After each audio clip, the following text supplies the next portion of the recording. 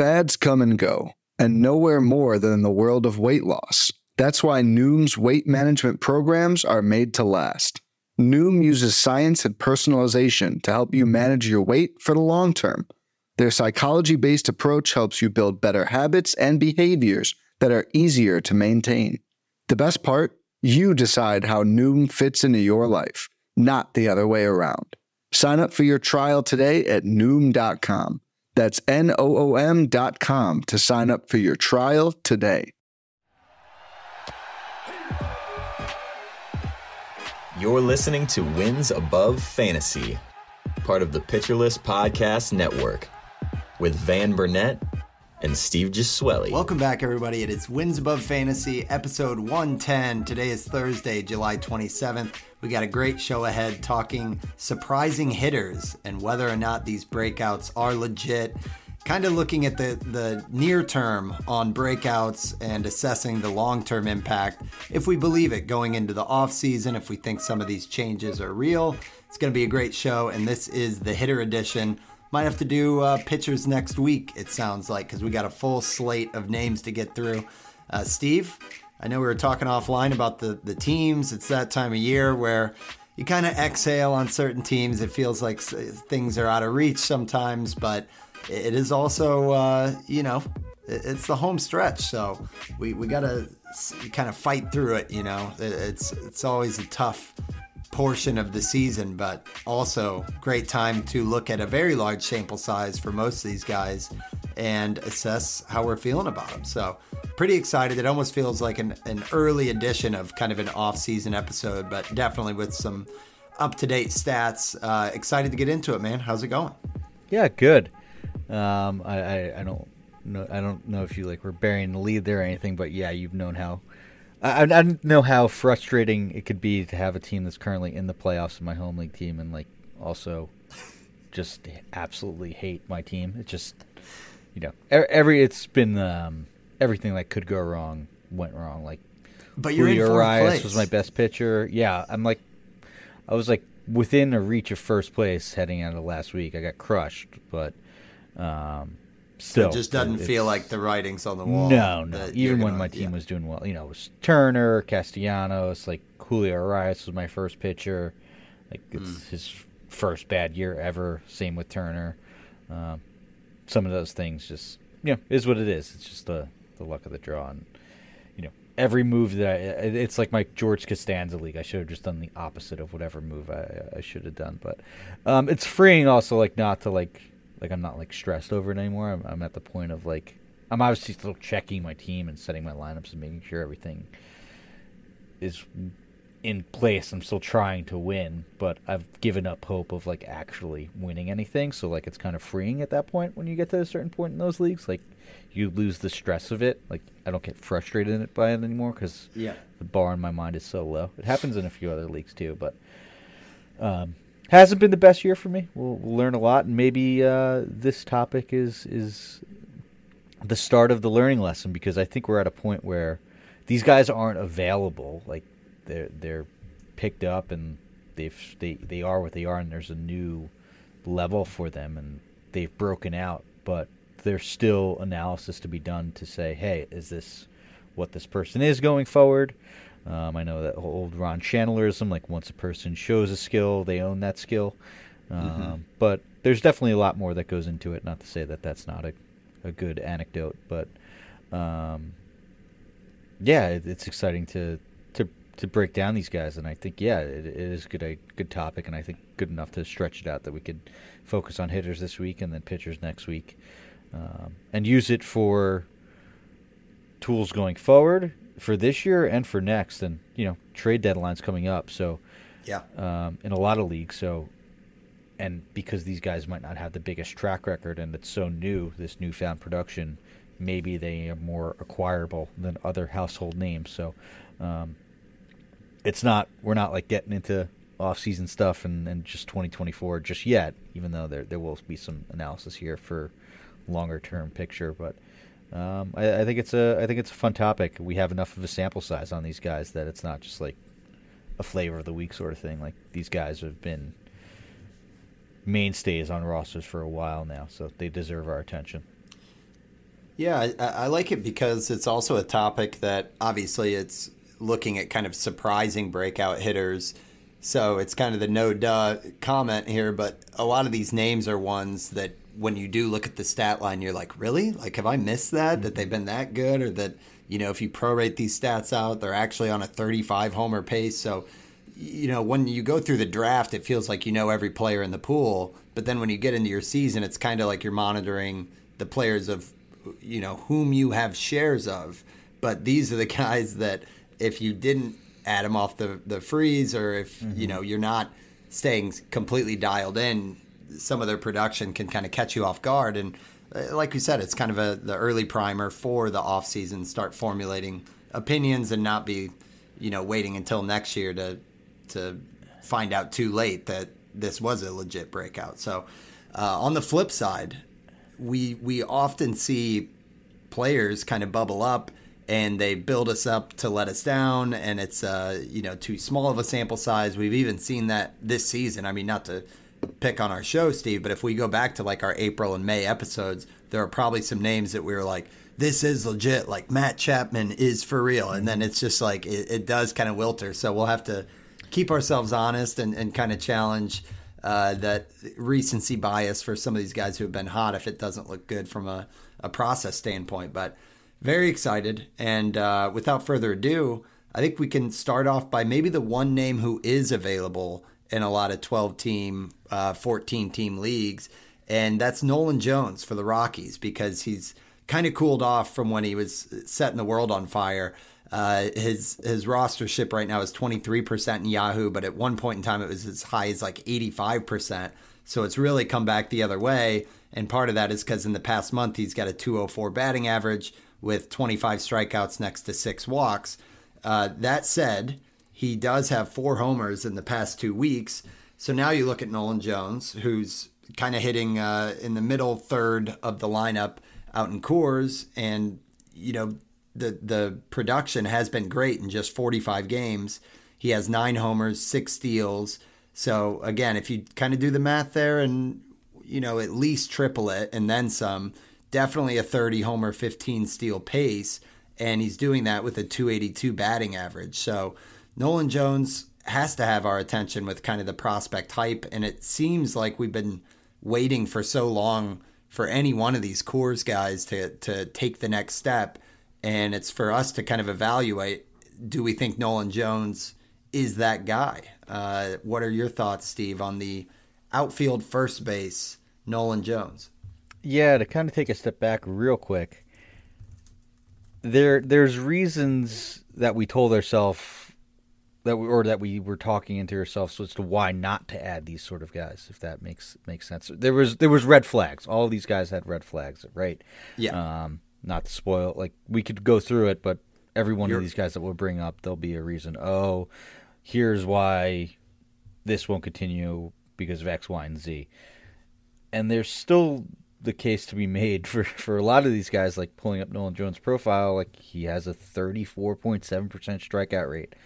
That is really bad. Like, yeah, among guys that have as many plate appearances as him, 167, like that's got to be close to the top. Well, there's certainly no one who has, I'm confident saying no one that has a 278 batting average and a 34.7% strikeout rate. Yeah, absolutely. And, a 121 WRC plus. That's hard to do with the strikeout rate that high. But that being said, there's some things to ease that, right? Like there's a 10.2% walk rate. The fact that he hits homers and steals bases makes a 204 average month much more palatable if there's going to be 4 home runs that come along with it. The Rockies are starting to play him more and more. He's doing well on the road and versus lefties where, it's not that big of a sample size. He only has 51 plate appearances versus lefties, but he's hitting 292. Wow. And it's a 16% or 16 strikeouts in those 51 plate appearances. So it's a better strikeout rate than he does have versus righties, right? It's not great, but it's still something. On the road, he's hitting 300 and has a Trying to 910 on the 910 OPS, right? Wow. 147 WRC plus on the road as opposed to a 93 WRC plus at home. That's so, huge with the Coors hangover, man. That's huge. And it's an 836 OPS at home. I know WRC plus is park adjusted, so that's going to bring down that that home WRC plus. So might not tell the full picture there, right? It's still a 261, 329, 507 slash line at home, which is pretty good. So there's a lot to like, and I think that looking back at this when we get into the next draft season, there was going to be a lot of people that point to that high strikeout rate, the BABIP, which is elevated but also may not regress. It's 402, right? That's got to come down, but is it going to come down as much as we think because he plays in Coors? So, it might not be a 282 average, but is 250 with his power and speed good enough, especially in Coors? I think so. And he's also had much better strikeout rates in the minors. Who's to say that's not going to improve? Like, the quality contact is there. 12.1% barrel rate, 43% hard hit rate. Those are really, really good. So, anytime you could see a profile like this come to be in Coors, like, I think you kind of have to jump on it, despite the obvious warts. And there might be some growing pains, but I still think that we shouldn't fade it too hard just because the strikeout rate is so high. Yeah, small sample like you mentioned, but the 13.2% barrel rate, even the expected batting average at 253, I think is much more in line with expectations rather than a 280 guy. But yeah, it's like when you try to assess this, I think it's almost nice that he's only played less than half of the games this season, because then you're not going to have the tax in the offseason that, like, Tyler O'Neill jumps out at me, Steve. And when he had the full season and the elevated K rate, it was like, yeah, you could see where all this goes, but you also got to bake in the risk. But altogether, it's going to cost you a 6th round draft pick or a 5th round draft pick. And for Jones, I don't think that it'll be anywhere near that high. I mean, he's probably going to be one of those early all bets are off kind of outfield sleepers, take your shot in like the, pick 170, 180 type of range. Maybe I'm wrong on that because he offers a lot of speed. I mean, with the 79th percentile sprint speed, I mean, he really does profile out as like a 30, 15, 35, 20 type of guy with the Coors factor. And if he can hit 250, that's extremely useful. So, yeah, I mean, I think as long as you know what you're signing up for, because I do think the K's, even though in the minors it was down a little bit, seeing that it was always around like a 25, 28%, that, naturally will go up to that like over 30 rate in the majors. Now, it's not to say it couldn't take a step forward, but, maybe this is just kind of Tyler O'Neill and Coors, and that's exciting, I think, Yeah, and there might be some positive in the strikeout rate, just looking at his pitcher list player page. His swing strike rate's at 12.7%. The MLB average is 12.2%. It's still just the 11th percentile, but there is a lot of called strikes in his game. It's in the 3rd percentile, 22.7%. League average is 16.5%. So that's just called strikes over pitches. So, yeah, there is definitely a lot of swing and miss in his game, but he doesn't chase that well. It's 74th percentile O swing. Chase that much. Yeah. And, yes, there's swing strike in his game, but there's also a lot of called strikes. So if he's able to, wait for his pitch, that seems much more fixable than swinging and missing at absolutely everything, right? Yeah. And well, and that's kind of that hitter performance thing too. Yeah, Is maybe he's the called strikes are ones that he's not going to turn on and smoke to right field. So, that maybe he's selective, but you don't hate that. One, for the walk rates if you're in a points league, and then two, when you're looking at a guy with like a 60, 70 raw power, wait for your pitch. Yeah, you'll take that.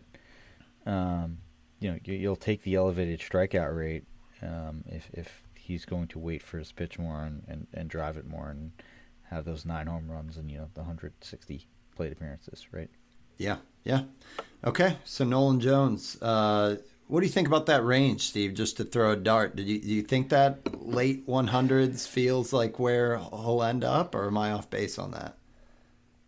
I honestly think, depending on how he finishes the season, like if he goes on a 9 tear, more homers and 5 more steals and ends up with an average above 260 and 270 range, like 130, he could be close around the 100 just because that profile and cores is tantalizing, right? Like, look, I know like the Tyler O'Neill when super hyped up, and some places had him as like a top 2-3 round pick after that really big year, despite the warts.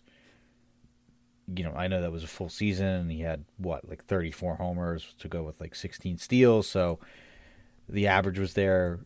That was in like one of the worst hitter parks, right? Like it's much easier to get hyped about a guy in Colorado. So if he finishes out, I would take the under on like pick 150 as where he goes.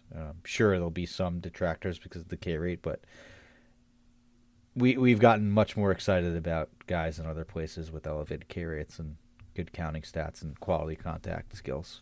Mm-hmm. Yeah, and since we brought up O'Neill so many times, we're talking about 2021, where Tyler O'Neill had a 31.3% K rate, but on that season had 34 homers and 15 steals. That's pretty close off without having it in front of me, right? And not a Cardinals fan. He hit 286. He hit 286 that year, but then followed it up with 228 the following year, and missed some time and stuff. But yeah, I think I agree with what you're saying on the range, and I think Jones has some of the risks there, but clearly the upside, and we'll see. Yeah, he's definitely one that what he does these last couple months in August and September should definitely have a huge impact on where he's going next year with all the buzz and the Coors tax and everything. So let's keep it rolling, Steve. And Chas McCormick is a guy who we've talked about, it seems like, in 2 of the last 3 shows, so I don't know that we need to spend a world of time here. But just yesterday, as we record this on Tuesday, show note, he went 2 for 3 with a double, a homer, and 6 RBIs. So McCormick continues to produce. Over his last 14 days, he has a 1405 OPS with 14 RBIs. So McCormick now, the season line, in 62 games, so definitely missed about a third of the season there.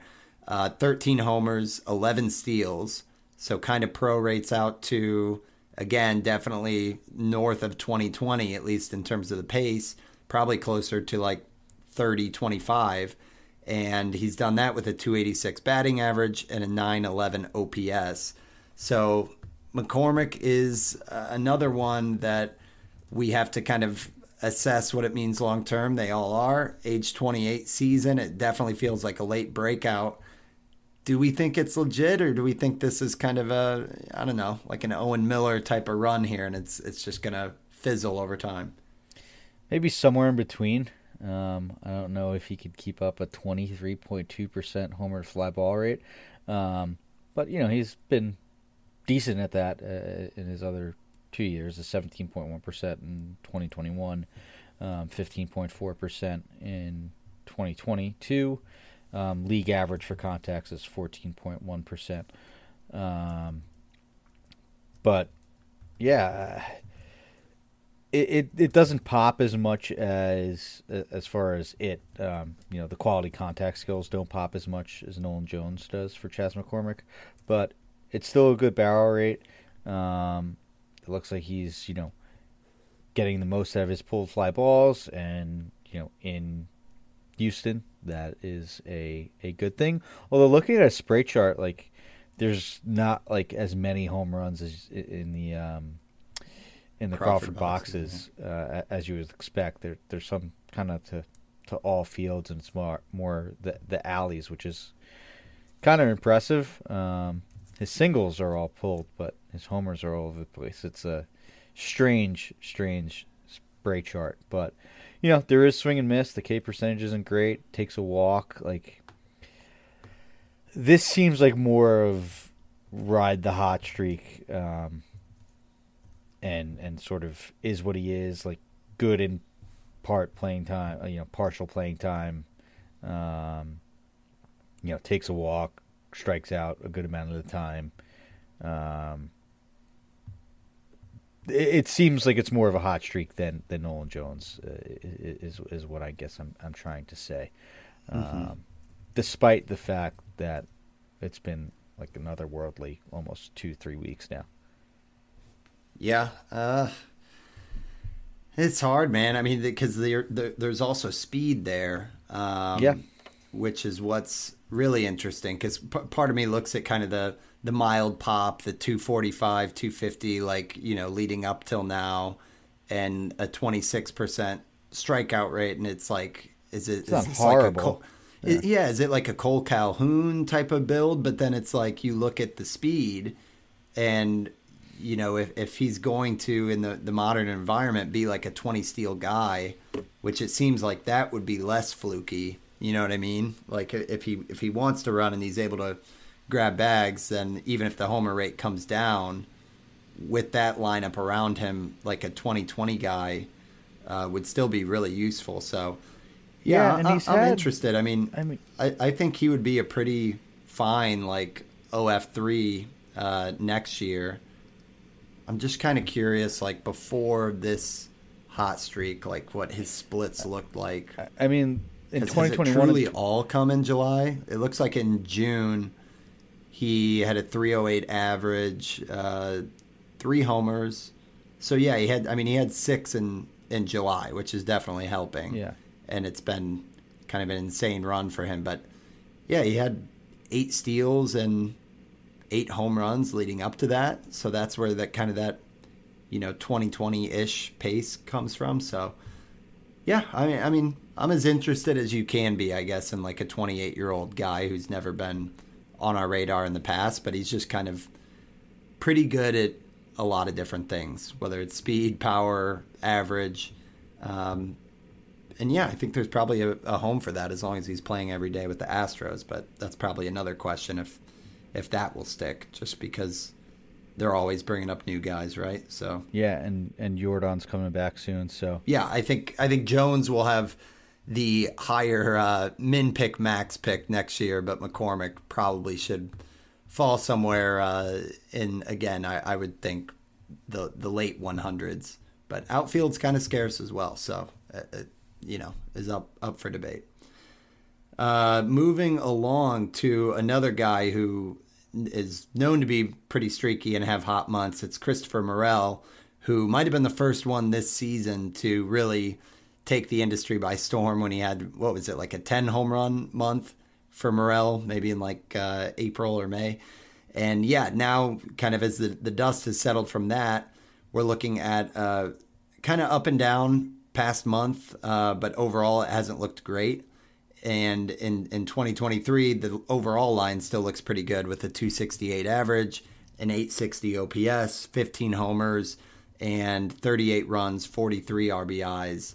And that's in just 57 games. So very much 30 homer pace, but a lot of that was buoyed by that red hot month. Kind of begs the question now, 77% rostered, but that's dropping by the day. Do we think Morel is going to matter in next year's drafts? I think so. I think that he is this streaky player, and just that's sort of who he is.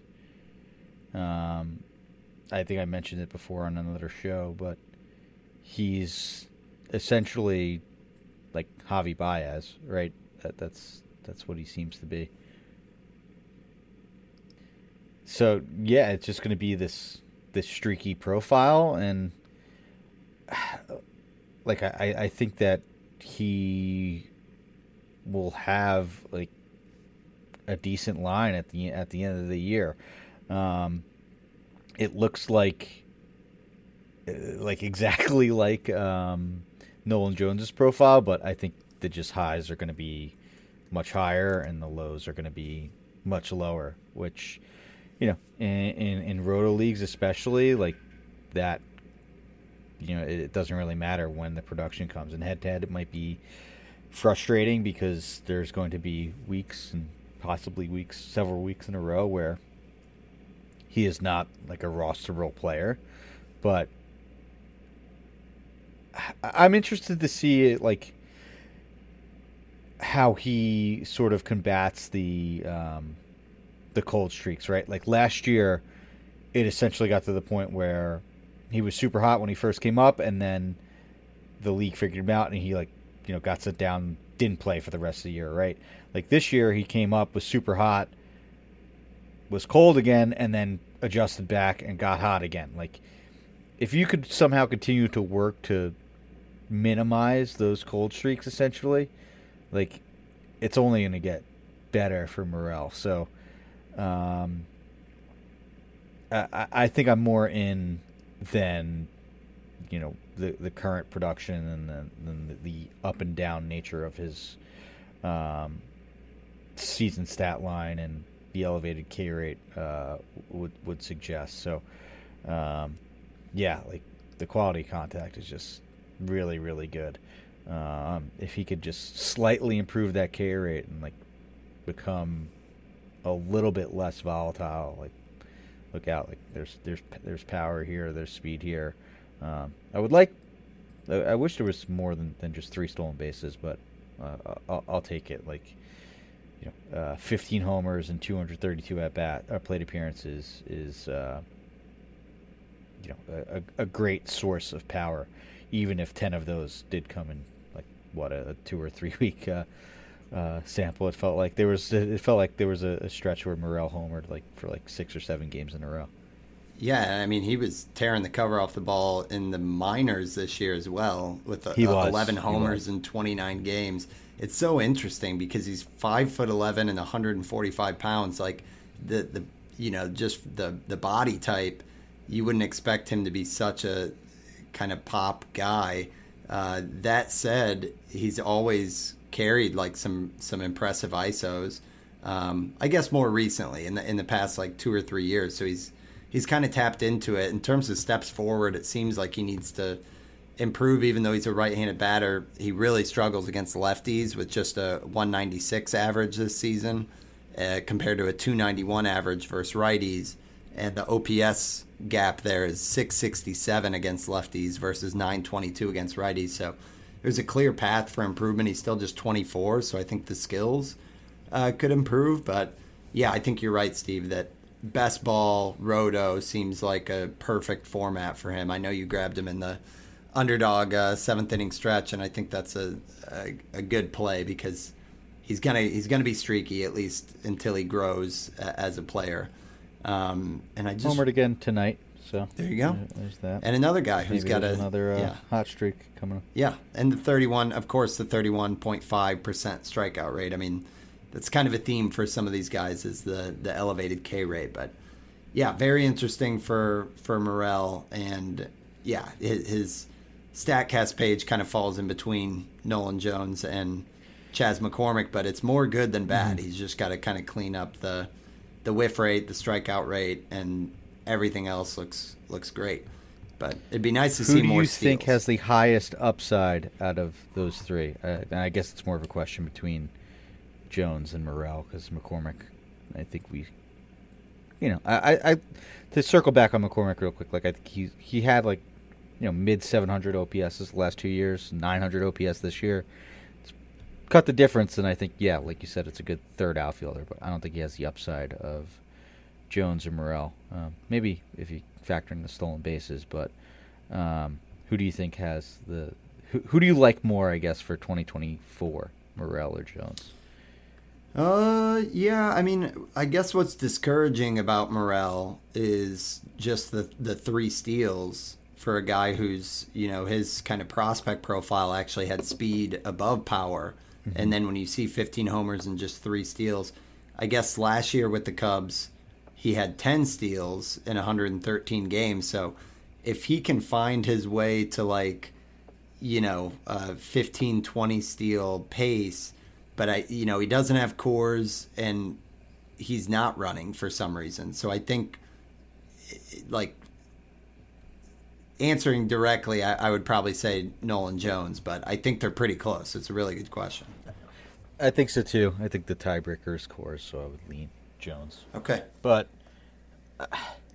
who knows with the Rockies, right? Like, there might be a clearer path of playing time because the Rockies might just Rocky and not play Jones and sign some random veteran outfielder or first baseman, right, and not play him. Yeah, and Morel, I mean, position eligibility is kind of a tiebreaker for him. I mean, even in right now in like Yahoo, which I know is kind of the laugher, but second, third, short, and outfield. But next year he should have second, outfield, and he's not far away from having third again. So he'll lose shortstop eligibility, but still really useful, especially on those best ball formats where they just kind of plug into any spot. So, yeah, very, very enticing for both Jones and Morel. And then McCormick is kind of that glue piece if you need a little bit of help everywhere and if outfield is anywhere near as thin as it has been this season. So we will get to another bunch of three names and some more established guys, or at least one, but we're going to take our first ad break and we'll be right back. When it comes to weight management, we tend to put our focus on what we eat, but Noom's approach puts the focus on why we eat, and that's a game changer. Noom uses science and personalization so you can manage your weight for the long term. Their psychology-based approach helps you build better habits and behaviors that are easier to maintain, and they help you understand the science behind your eating choices and why you have those cravings. Noom's personalized courses are easy to follow and will help grow your confidence with tools you can put into practice on day one. The best part? You decide how Noom fits into your life, not the other way around. And based on a sample of 4,272 Noomers, 98% say Noom helps change their habits and behaviors for good. Try Noom today and see the results for yourself. Sign up for your trial today at Noom.com. That's Noom.com to sign up for your trial today. Okay, so Steve, we talked about Yelich recently. It is time to talk about his spiritual brother here, Cody Bellinger, who has kind of taken us on a roller coaster, of course, in the recent 3 or 4 years. But it looks like he is putting it all together. I know in my home league in the past month, he is ranked third on the league settings, but in terms of the overall line, it looks like vintage Cody Bellinger with a 319 average, a 918 OPS, 14 homers, 12 steals, and 53 runs, 44 RBIs. So, maybe the power is down a little bit compared to prime Cody Bellinger, but it's not too far off from everything that we were hoping, and maybe a little bit more speed. That said, he's tricked us before, and it was kind of a season where we were starting to give up faith on Bellinger. Should be interesting to see if the trade rumors, I know the Yankees are talking quite a bit about Bellinger, and he doesn't want to get moved, he said in a recent interview, but because he likes the group they have there and he's happy with how he's playing, but he also said he understands that, it's kind of a business, so wouldn't be shocking. But for the fantasy aspect, what are your thoughts on Bellinger? Do you think this rebound is going to be, viewed as legit, and do you find it legit? I think so. Maybe not as, elevated as this performance is currently, like a 918 OPS, but I think he is back to being a useful fantasy player. His profile is super, super weird. Like, you look at, like, the StatCast sliders or the pitcher list bars, and maybe the pitcher list page, I think, does a little bit better of a job describing the fact that he is still a good hitter, despite the fact that he doesn't have like the elite exit velocity or barrel percentage or hard hit rate that he used to have in the past. But there is a clear change in swing and miss, and he's traded a bunch of strikeouts for softer contact, which he's been turning into hits. He's running an extremely high BABIP, not extremely high, 338, which is the highest of his career for him, but it's not like anything that's super unsustainable, especially for a guy that has some speed. Line drive rate's second highest of his career too, and that usually goes with a high BABIP too. And sure, it's just 14 home runs, but his ISO is still 230. So for someone that is hitting 319, the 550 slug is really good. And to circle back to the pitch list page real quick, the K rate is really good. The ideal plate percentage is 92nd percentile, 92nd in the league. And the X average is 270. So sure, that's kind of, I guess, where I don't know how sustainable this 319 batting average is and a 911 and then 918 OPS, but I definitely think he could be a 270 hitter with like an 850 OPS, which is really good for a guy that runs and has the raw power to definitely go on a homer binge, sort of like he is now, right? Like, I think he has 5 home runs in the last month or so. Mm-hmm. He had a long outage too with the left knee contusion. I think he was out for like a month. So just 70 games played. Yeah, it's just 260 plate appearances or at bats, 290 plate appearances. So close to what would be in half season normally, right? Yeah. I mean, you could definitely, multiply by 2, and that's a reasonable pace, because that'd be 140 games.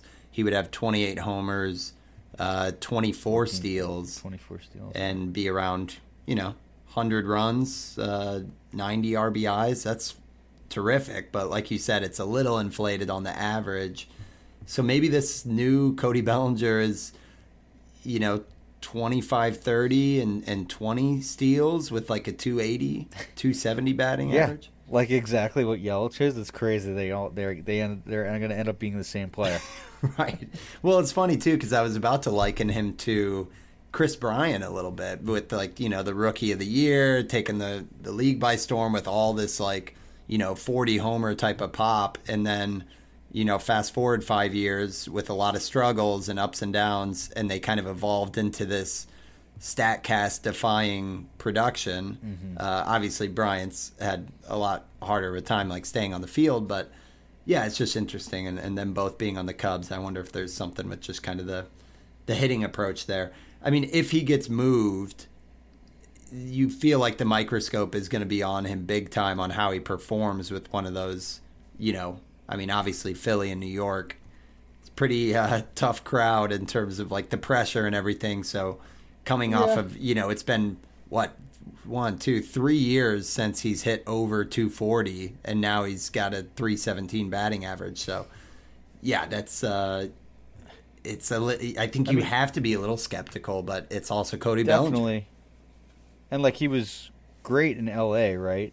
So he's been used to the spotlight at certain times, but also it was clear that it just wasn't going to work for him there. And sure, it's this is a bit of a fishing trip and speculation, but it might have taken going to the Cubs to trade that swing and miss for softer contact, which may not be the most intuitive thing. And a smart and analytically inclined organization like the Dodgers, they might just be no, we're never going to do that. You need to hit the ball as hard as you possibly can. But it clearly wasn't working for Bellinger for the last few years.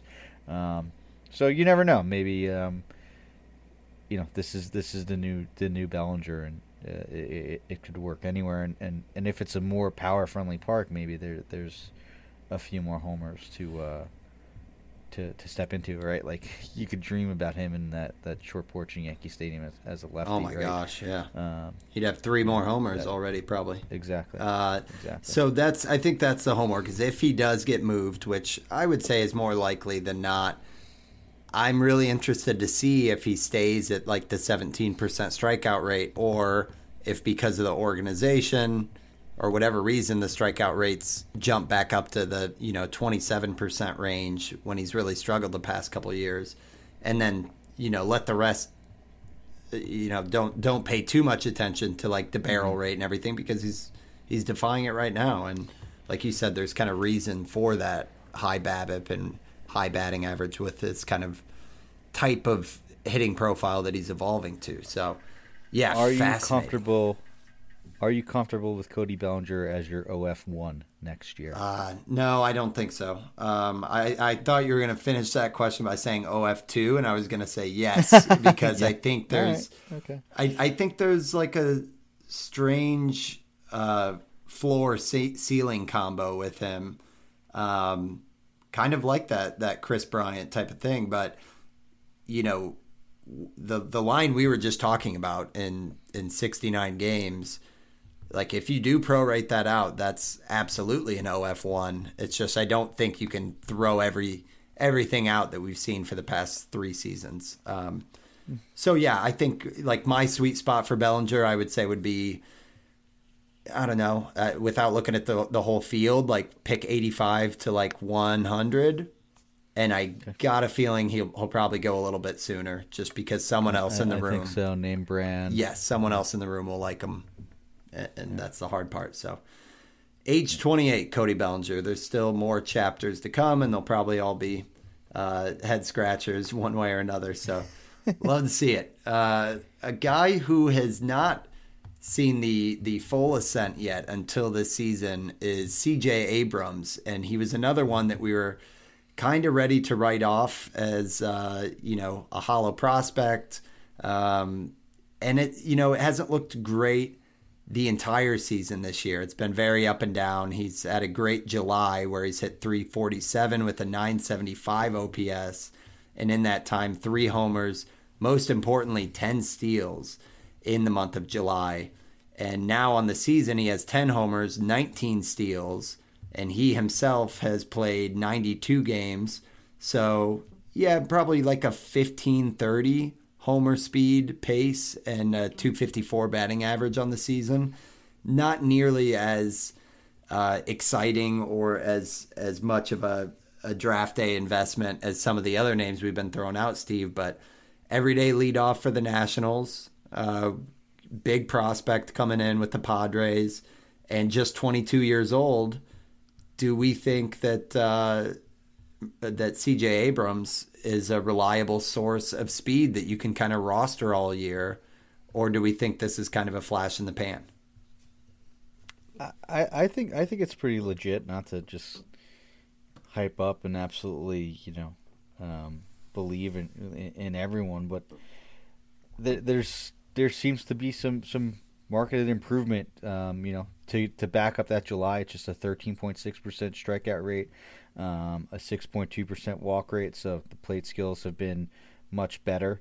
A 976 OPS, like you said, sure, yeah, it's driven by a 373 BABIP, but a guy like this that runs this well, like, can run BABIPs this high when things are going. And the margins are so thin. Like a good year and a bad year, like, right, it just takes one more month, sort of like this, right? And you could live with the 707 OPS you had in May, or even the 678, right? You just need to make that June 585 OPS a little more similar to April and May, right? And then you have like a boom. There's your first rounder, right? Like I'm making it sound much more simple than it is, but my point being is that it right, like what's the old adage, right? Everyone has 2 good months, 2 bad months, and 1 okay month. And if you're able to repeat a month like this, like that's how you become a superstar, right? So it's it's easy to get caught up, especially because the counting stats are so great, and you see that this many steals. And maybe if we weren't in an environment where a few hitters already have 30 steals, you see a guy like Asturias that has 40 steals in a half. With this new run game, maybe the hype would be even a little bit crazier with C.J. Abrams. But I definitely think that there's something to like here, right? Like, it looks like he's getting the most out of his pull fly balls. Like, all of his homers are to the pull side. Probably a shift beneficiary as well with the lefty definitely. high ground ball rate, and it looks like a lot of his spray chart is just kind of right in between first and second. So yeah, that could be factoring in as well. It's tough because he doesn't walk, so his OBP this year, and what you would call a good year, his OBP is just 300, which is underwhelming from a leadoff spot. And you kind of wonder if the Nats continue on with a rebuild and they slide Abrams down to like hitting 7th. He's not a guy like some of the other names we've talked about. Like, it's not like he's played 60 games this year. Like, he's played in 92 games, so his counting stat pace is more like 85 runs, 65, 70 RBIs. So this year he's very useful, but I think it is kind of dependent on him being a leadoff for you to get the extra stats there. That said, I don't think the steals are going to dry up because, with the new run environment and him being 22 years old, he was always kind of the rabbit prospect and, 6th pick overall in the draft in 2019. And a lot of that was based on speed. So I don't know. It would take a lot for him to not be a 25 steal guy, in my opinion. Like the batting average would really have to bottom out. But I don't like seeing the strikeout rates climbed up a little bit from last year. So it is kind of a mixed bag from him, but I do like some of the points you're making that like the hit tool, like his launch angle is up, his ground balls are down, the barrel rate has gone from a really crappy 2% up to 6%. You don't expect him to be like this 10% barrel rate guy. You just want him to get to like something that's palatable and like doubles. Be this guy that could hit 10 to 15 home runs. I mean, he's already at 10 home runs this year, right? So you like to see that growth, and you can get the most out of these packages.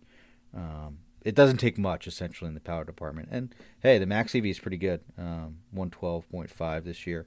That's 81st percentile, so good measure of raw power for a guy that we wouldn't think. Like, I would have taken the under on 10 home runs for him this year already. So he's already there. Yeah, before we move on, the last thing I wanted to check was kind of historically his average. Like, what's his average ceiling is my question. To bring it up for the minors. So AAA in 2022, across 30 games, he hit 314. In 8 games with the Nats, way small, 290, 296. 290. So maybe there's... Yeah, there hasn't been that big of a sample. I mean, the biggest one is 183 plate appearances in 2021 in AA, 296. So, yeah, he's ran good averages. Like, I think that this is... There should be improvement in the average department. I would think that would be a good bet. Mm-hmm. Yeah, I think that's the path forward for him to be like a good fantasy asset versus like you'll take it. I mean, of course, it's looked pretty good, like the whole package this year. But yeah, some of the peaks and valleys. If he could just, be a 265 hitter with this speed, I think he could really move up the charts. So yeah, interesting for C.J. Abrams. I guess for the games we've been playing, Steve. As a middle infield, would you leave a draft next year with Abrams as your middle infielder and feel good? As a MI, absolutely. Yeah. As a starting second baseman or shortstop, does he have? Short, just short. Short as my starting shortstop. Yeah, if I punted shortstop and went elsewhere and had a outfielder, first baseman, third baseman sort of build in the first few rounds. I think I would be okay with Abrams as my flyer, as like, if he was like the 12th shortstop drafted or something like that, or 15th shortstop drafted in a 15-team league. I think I would be okay with that, but I don't know if he's going to, like, if he has another month like this, like I was saying, like he might not last that long. But I would be okay with him. Okay. As like a last shortstop taken. Yeah. Okay. Yeah. I think there's a way where that could be genius, and it's not impossible to fathom, So I like it, and then feel good about him as a middle infielder. All right. Yes, I'd feel great. I'd feel great about that. All right, guys. Want to make money making picks on MLB games? You have to try Underdog Fantasy, the easiest place to play fantasy sports. In Underdog's Pick'em game, you just pick your favorite baseball players and predict whether they will go higher or lower on stats like strikeouts, hits, and more. Pick 2 to 5 players, get all your picks right, and you can win up to 20 times your money in a single night. Be sure to sign up with the promo code PITCHERLIST, all one word, and Underdog will double your first deposit up to $100. So you got some bonus cash to start playing with. Again, that's UnderdogFantasy.com or Underdog Fantasy in the App Store. Sign up with promo code PITCHERLIST and get your first deposit doubled up to $100. Must be 18 years old or older, 19 and older in Alabama and Nebraska, 21 and older in Massachusetts and Arizona, and present in a state where Underdog Fantasy operates. Terms apply. Concerned with your play? Call 1-800-GAMBLER or visit www.ncpgambling.org. In Arizona, call 1-800-NEXT-STEP. In New York, call 1-877-8-HOPE-NY. And in Tennessee, call 1-800-889-9789.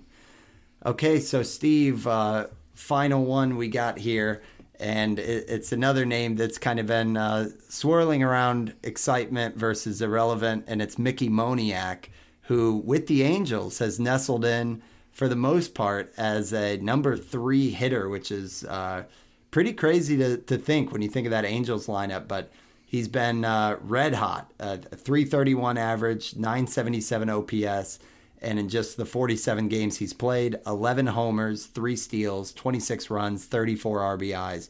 So we've been doing the proration exercise. So to continue on here, that's a 33 homer, 9 steal pace with runs and RBIs right around 90 each. Mickey Moniak, what do we think? Is it real or not? Because it kind of feels like this year's Taylor Ward in a way. This is like the craziest profile I have ever seen.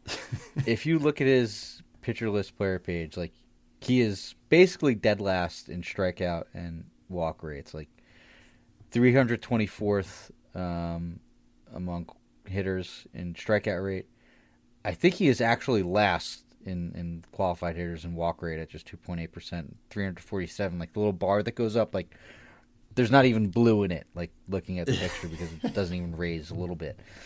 Yet he's 13th in ideal plate appearance, which is that great metric that we actually had a show on, which is the formula for that is barrel plus solid plus flares and burners divided by total plate appearances. So basically everything, and I think walks or maybe not. I think walks should be in there. I'm not sure, but whatever. Like a good plate appearance result divided by plate appearances. He's 13th in that, despite striking out and basically not walking at all. So make contact, and the rest is history for Moniak. Yeah, like the X average is 273, really good. X WOBA is 53rd in the league. Like, it somewhat backs it up, despite the absolutely god awful plate discipline. But I don't know. I find it hard not to buy in, just because everything, the results have just been so good. Yeah, I mean, we don't talk that much about like sweet spot on Savant, and that's like the one that jumps out as I remember Cedric Mullins like led the league that year that he like went off. JD Martinez is always up there. Like good hitters are. Yeah, good hitters. This year Freddie Freeman is number 1. Yeah. Like Luis Arias is 4. But there's some weird names in there too. But for what it's worth, Moniak's sweet spot is 43.4%, which would be fifth in the league if he qualified. So like he is definitely squaring up baseballs, and yeah, it's tough to make sense of, when you like the 15% barrel rate is fantastic, but he comes with all the strikeout issues and always has really in the majors. He's swinging outside. His O swing is 48.1%. So he's swinging out of the zone almost half the time. Yeah. I mean, he's like 79% zone contact isn't great, but it's not horrible. The 66% overall contact rate isn't great either, but it's just the absolute insane chase rate, and then this 20.8% swing strike rate is also concerning. So this might have the most red flags, but it's also like the best production. I don't know. This one is nuts, dude. Part of me wants to run for the hills. But yeah, even the sprint speed is a lot higher than the 3 steals would suggest. Has he ran a little bit more in the past? No, he never really has. So maybe that's just something he's just not comfortable in the base. Only 2 stolen bases in the minors too. Yeah. I mean, he had like 15 back in 2019, but it's a while ago. Yeah, 83rd percentile in sprint speed. It's kind of surprising. Yeah, I don't know, man. I guess we got to just wait. The cop out is we got to wait and see the rest of the year. But this is so volatile. It would have to be a best ball for me, where you can just capture it on accident. I love what I'm seeing. It's just like, did he ever flirt with this kind of production in the past? Like his highest OPS prior to this year, he's played scattered games, 20 games per season, but 643. Yeah, not until last year, but that was like much smaller sample. I think he was hurt a bit. Like, and I think he might have been called up a little bit and didn't perform well in the majors. But it was, basically this year. I mean, he was the number 1 overall pick and never really lived up to the hype until this year, and it's coming with this crazy elevated strikeout and chase rate. So, well, I don't know. It's hard for me to just completely. I think it's been a flaw in my game. Like, oh, this guy strikes out 30% of the time. Like next, like it's hard for me to completely write it off. That's true. Like an Adolis Garcia type of thing. Yeah. I know, man. I'm thinking a little piranha though on the process versus the results. I'm just like, man, I think I'm glad skipping these guys unless it's a best ball. But 80 grade name, no question. I mean, this is the name of any that we've talked about that you can just hear in like Ken Griffey Jr. baseball growing up. Like a Mickey Moniak sounds like a baseball player. Yeah, absolutely. Love to see it. All right, we got 3 more hitters, guys, and they are not bottom of the barrel. There's some great ones, but we are going to take our second ad break. We'll be right back. Okay, so Steve, Josh Naylor. We're getting pricier with some of these names in the final grouping, but Naylor no longer the platoon that we've known him as for a long time. And we've talked about Naylor as kind of a WAF guy that we've liked in the past, even with the platoon. But the name has kind of, in a way, felt a little oatmeal-y just because we've seen him for so long, but he's just 26 years old. And this year, he's played 90 games this season. So, again, not doing the platoon thing as much, and for good reason.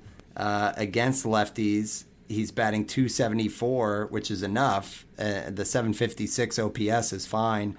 And then against righties, per usual, he's crushing it with the .314 average and an .876 OPS. Put it all together, .303 average on the season, .842 OPS, 15 homers, and an impressive 6 steals in the new environment.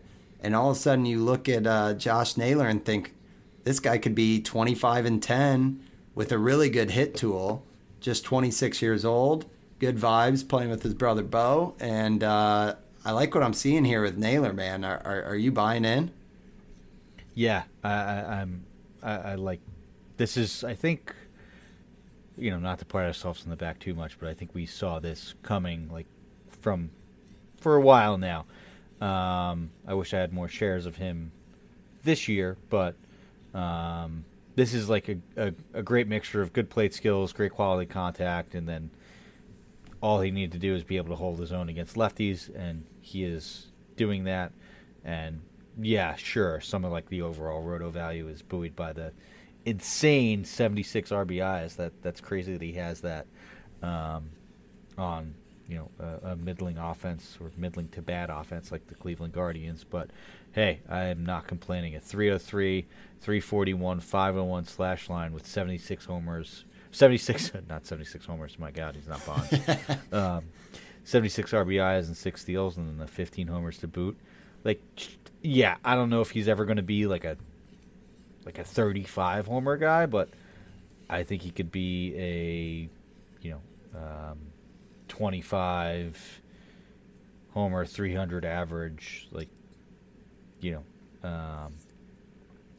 really good player. And I think that his price may continue to be depressed despite these really good numbers because, people traditionally want like the 35 homer first baseman, power, but this seems like a Freddie Freeman kind of light. Yes, deal, I was right? just thinking that. That's like the profile backs it up too. Yeah, it doesn't walk like Freeman, so just for the points league factor. But in Roto, yeah, it's not. It is a Freddie Freeman light if this is legit. And I mean the underlying stuff looks great. I mean it goes. Mm-hmm. It's kind of always been the case for Naylor, but the barrel rate's a career high at 9.6, but it's always been good enough. And the hard hit rate is solid. And then he does not strike out much at all, with just a 15.8% strikeout rate. He just doesn't walk as much as Freeman. It's a tough one to guess for next year, Steve, but if he kind of keeps this clip up, Cody Bellinger will be a first base eligible. You give Bellinger the edge over Naylor? It's really tough. I don't know. My head says Naylor, but my heart and gut say Bellinger. Maybe that's more of a name brand thing and just the bias, the fact that Bellinger was an MVP and a former first rounder. But I am going to lean Bellinger there. I think there's a bit more of a power upside. Well, and it's a bummer for Naylor that close. He's the steals you'd call a half category. So in 5x5 leagues, he's 3.5 category because he's just not going to get runs when you're batting cleanup for the Guardians. He's probably on pace for driving 65. Everyone else in. Yeah. Yeah, but no one's driving him in. Yep. So that is Josh Naylor. Nonetheless, hats off on a great season and really solid player at just age 26. I think there's a lot to be really excited maybe about. There's some power growth there too. It's close. Ask me later, and maybe my answer would change between him and Bellinger. Yeah, but I do think you could wait longer in drafts compared to Bellinger. Definitely. Yeah, definitely. So he could be a sneaky, pick 120 if you missed out on first baseman, kind of at the back end of a first baseman there, and I would not be. Man, his Statcast sliders nailers are making me, second guess myself. It's the K rate's 42nd in the league, ideal plate percentage, ideal plate appearance 5th. Hard contact is 30th in the league. X average 297 to back that up. So, yeah, Josh Naylor is impressive, and like you said, hats off to what he's doing. Yeah, needs more attention, especially with the 6 steals. Just to be a non-zero in that camp, huge. It's notable for sure. Okay, Steve, one that I have kind of written off as well is Bryson Stott, who I know there's a lot of buzz when he got called up for the Phillies, and it seems like he's just kind of disappointed us at every turn until this year, where he's now hitting 300 on the season with 9 homers, 19 stolen bases, 775 OPS for Stott, and that's in 95 games. So he's like Abrams, still getting that kind of regular playing time. In terms of under the hood, he does not strike out much. So it just kind of begs the question for a second baseman. Should I be more interested in Stott? I feel like I haven't really been viewing him as like a true breakout, but maybe I'm off base on that. It looks pretty good. I haven't either, but I just don't know if there's enough power there to get me interested. I have a hard time envisioning him cracking an 850 OPS, which would get me super excited. And maybe it's more of an oatmeal player, and I think he's definitely valuable. And the 19 steals are no joke, and pair that with 9 homers, and it's a good fantasy player. But I just don't know if he has enough power in his bat to ever be more than this, right? Like, it's a 130 ISO. Like, that leaves a lot to be desired, and you need to run a lot, I guess, to make up for that. It's a 301 average and a 775 OPS. That isn't ideal. But, I mean, hey, when you have 19 steals, I guess that makes it all right. So maybe I should be more excited about Stott than I am, but I'm still getting hard to be all in. Wouldn't want him. We're with Abrams, right? I was just about to ask middle infield, Stott or Abrams. Yeah. I would go Abrams. Okay. Yeah, I think he might have gone on the little power surge right when he got called up, but looking at everything in the minors, he had 10 homers in 80 games in 2021. That's probably been, the longest sample size where it looks like he could be a good contributor there. But for the most part, it's probably like a 15 homer ceiling and maybe 30, 35 steals. So if he could do that and still be a 301 guy, but the BABIP this year is 338. Last year, in 127 games, he hit 234 for his average, and the BABIP was about 60 points lower at 274. So, 265, 270 guy, 10 homers, 25 steals, useful, but in an aging Elvis Andrus who's not at the top of the order kind of way, unless he can take some step forward. I could see Abrams getting to 20 homers. I don't know if I could see Stott, the max EV, the barrel rate. Okay. I'll give the edge to Abrams there. Okay, and we're going to wrap out here, Steve, with a name that I started griping about because he had 7 homers against me in 1 week, and I said, why are the gods doing this to me? But he just has not stopped, and it's Ha-Sung Kim for the Padres, who's just age 27. I know that we were all excited 2 or 3 years ago, and again had kind of moved on. But Kim, at this point, leading off for the Padres, a 270 average on the season, 810 OPS, 14 homers, 18 steals for Kim in 96 games. The runs have looked great. The RBI's not as much, but overall it looks really like a nice season for Kim. And at second base, he's probably going to be a starter for some teams next year. Do we think this breakout is real, kind of long awaited for Kim adjusting to the majors? I think so. I think this is kind of what we all hoped the ceiling would be when he came over and was an exciting prospect. And this is another one that you might get confused or turned away by the StatCast page, but it looks like he's getting the most out of the pull fly balls, right? He is, when he is barreling up the ball and pulling it, it's going for a home run. That's why he has the 14 home runs, despite just the 6.1% barrel rate and the basically average or 40th percentile max EV, just a 9th percentile hard hit percentage. But he doesn't strike out that much, takes a walk, the chase rate is good, doesn't swing and miss, plays great defense. The 81st percentile sprint speed backs up the steals. So and that's always been right. He's ran he had 12 steals last year. 6 in 117 games in 2021. So, adjust the rules a little bit. He's a guy that benefited from this.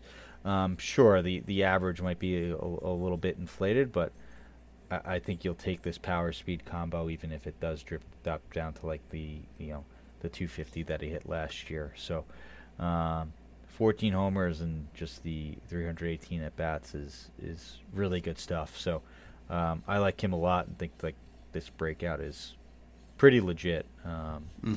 More so than Stott for sure. Like I would definitely be comfortable with Kim as my starting second baseman next year. Yeah, a lot of good changes this year. The fly ball rate's up to 29%. In his first 2 years in the majors, it was closer to like 22% there. And then in terms of kind of the pitches he's facing, the biggest improvement has been on breaking balls, where in 2021 and 2022, he had a 157 batting average against breaking balls and a 216 batting average. This year it's a 294.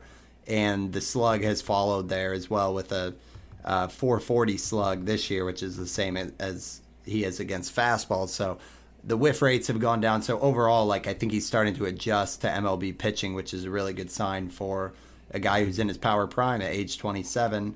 And like you said, Steve, even if the average is closer to like 255, 260, this is probably it could be a 2025 guy that gets a ton of counting stats there, especially in a prime spot in the order for the Padres. So when is his contract up is a question I have, just because I really like that situation. They have a mutual option.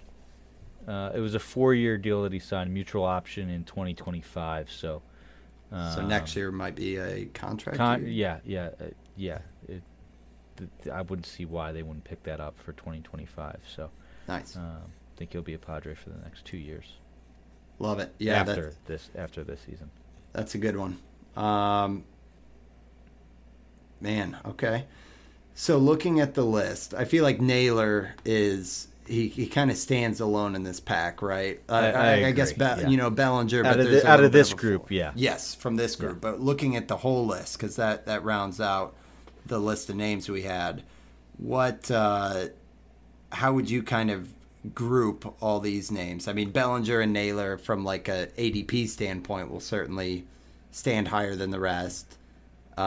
Beyond that, are there one or two names that you are particularly higher on for like a flag plant?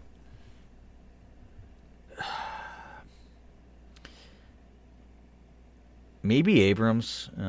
Maybe that's the prospect hype with him, but I think Nolan Jones. I think Nolan Jones is legit, and despite that K rate and the fact that the Rockies aren't the team to put your faith in, but I think the power and the speed are absolutely legit. I think that there is a path for him to improve his strikeout rate, and the cop out of course, and maybe I'm a sucker for that, but I think I would go Nolan Jones out of all the players that we talked about, at least for the more of the pop-up guys.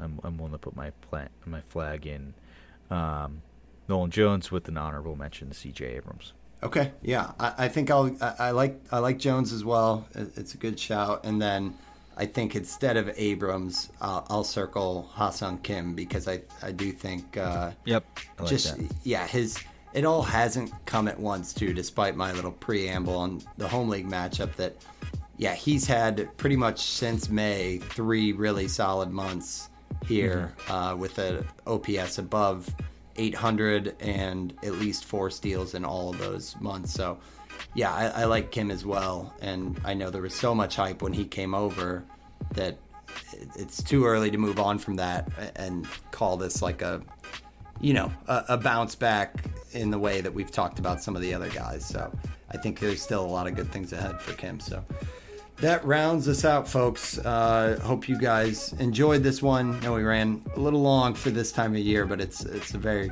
fun topic. And Steve, I appreciate it too, because like I said, these are names that, unless they're on your team or you're kind of adding and dropping, sometimes they can fly under the radar. So great show, man.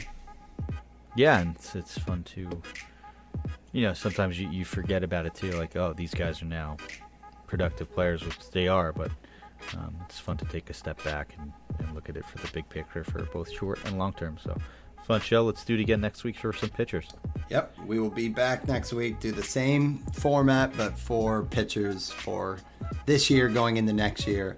A little bit thinner of a list, at least on the initial glance that we were doing. But you guys, as always, can follow us on Twitter at WinsAbovePod. I'm at Van_verified, and Steve is at Stav8818. But that rounds us out for episode 110. Thanks for talking baseball with us. Thanks, guys.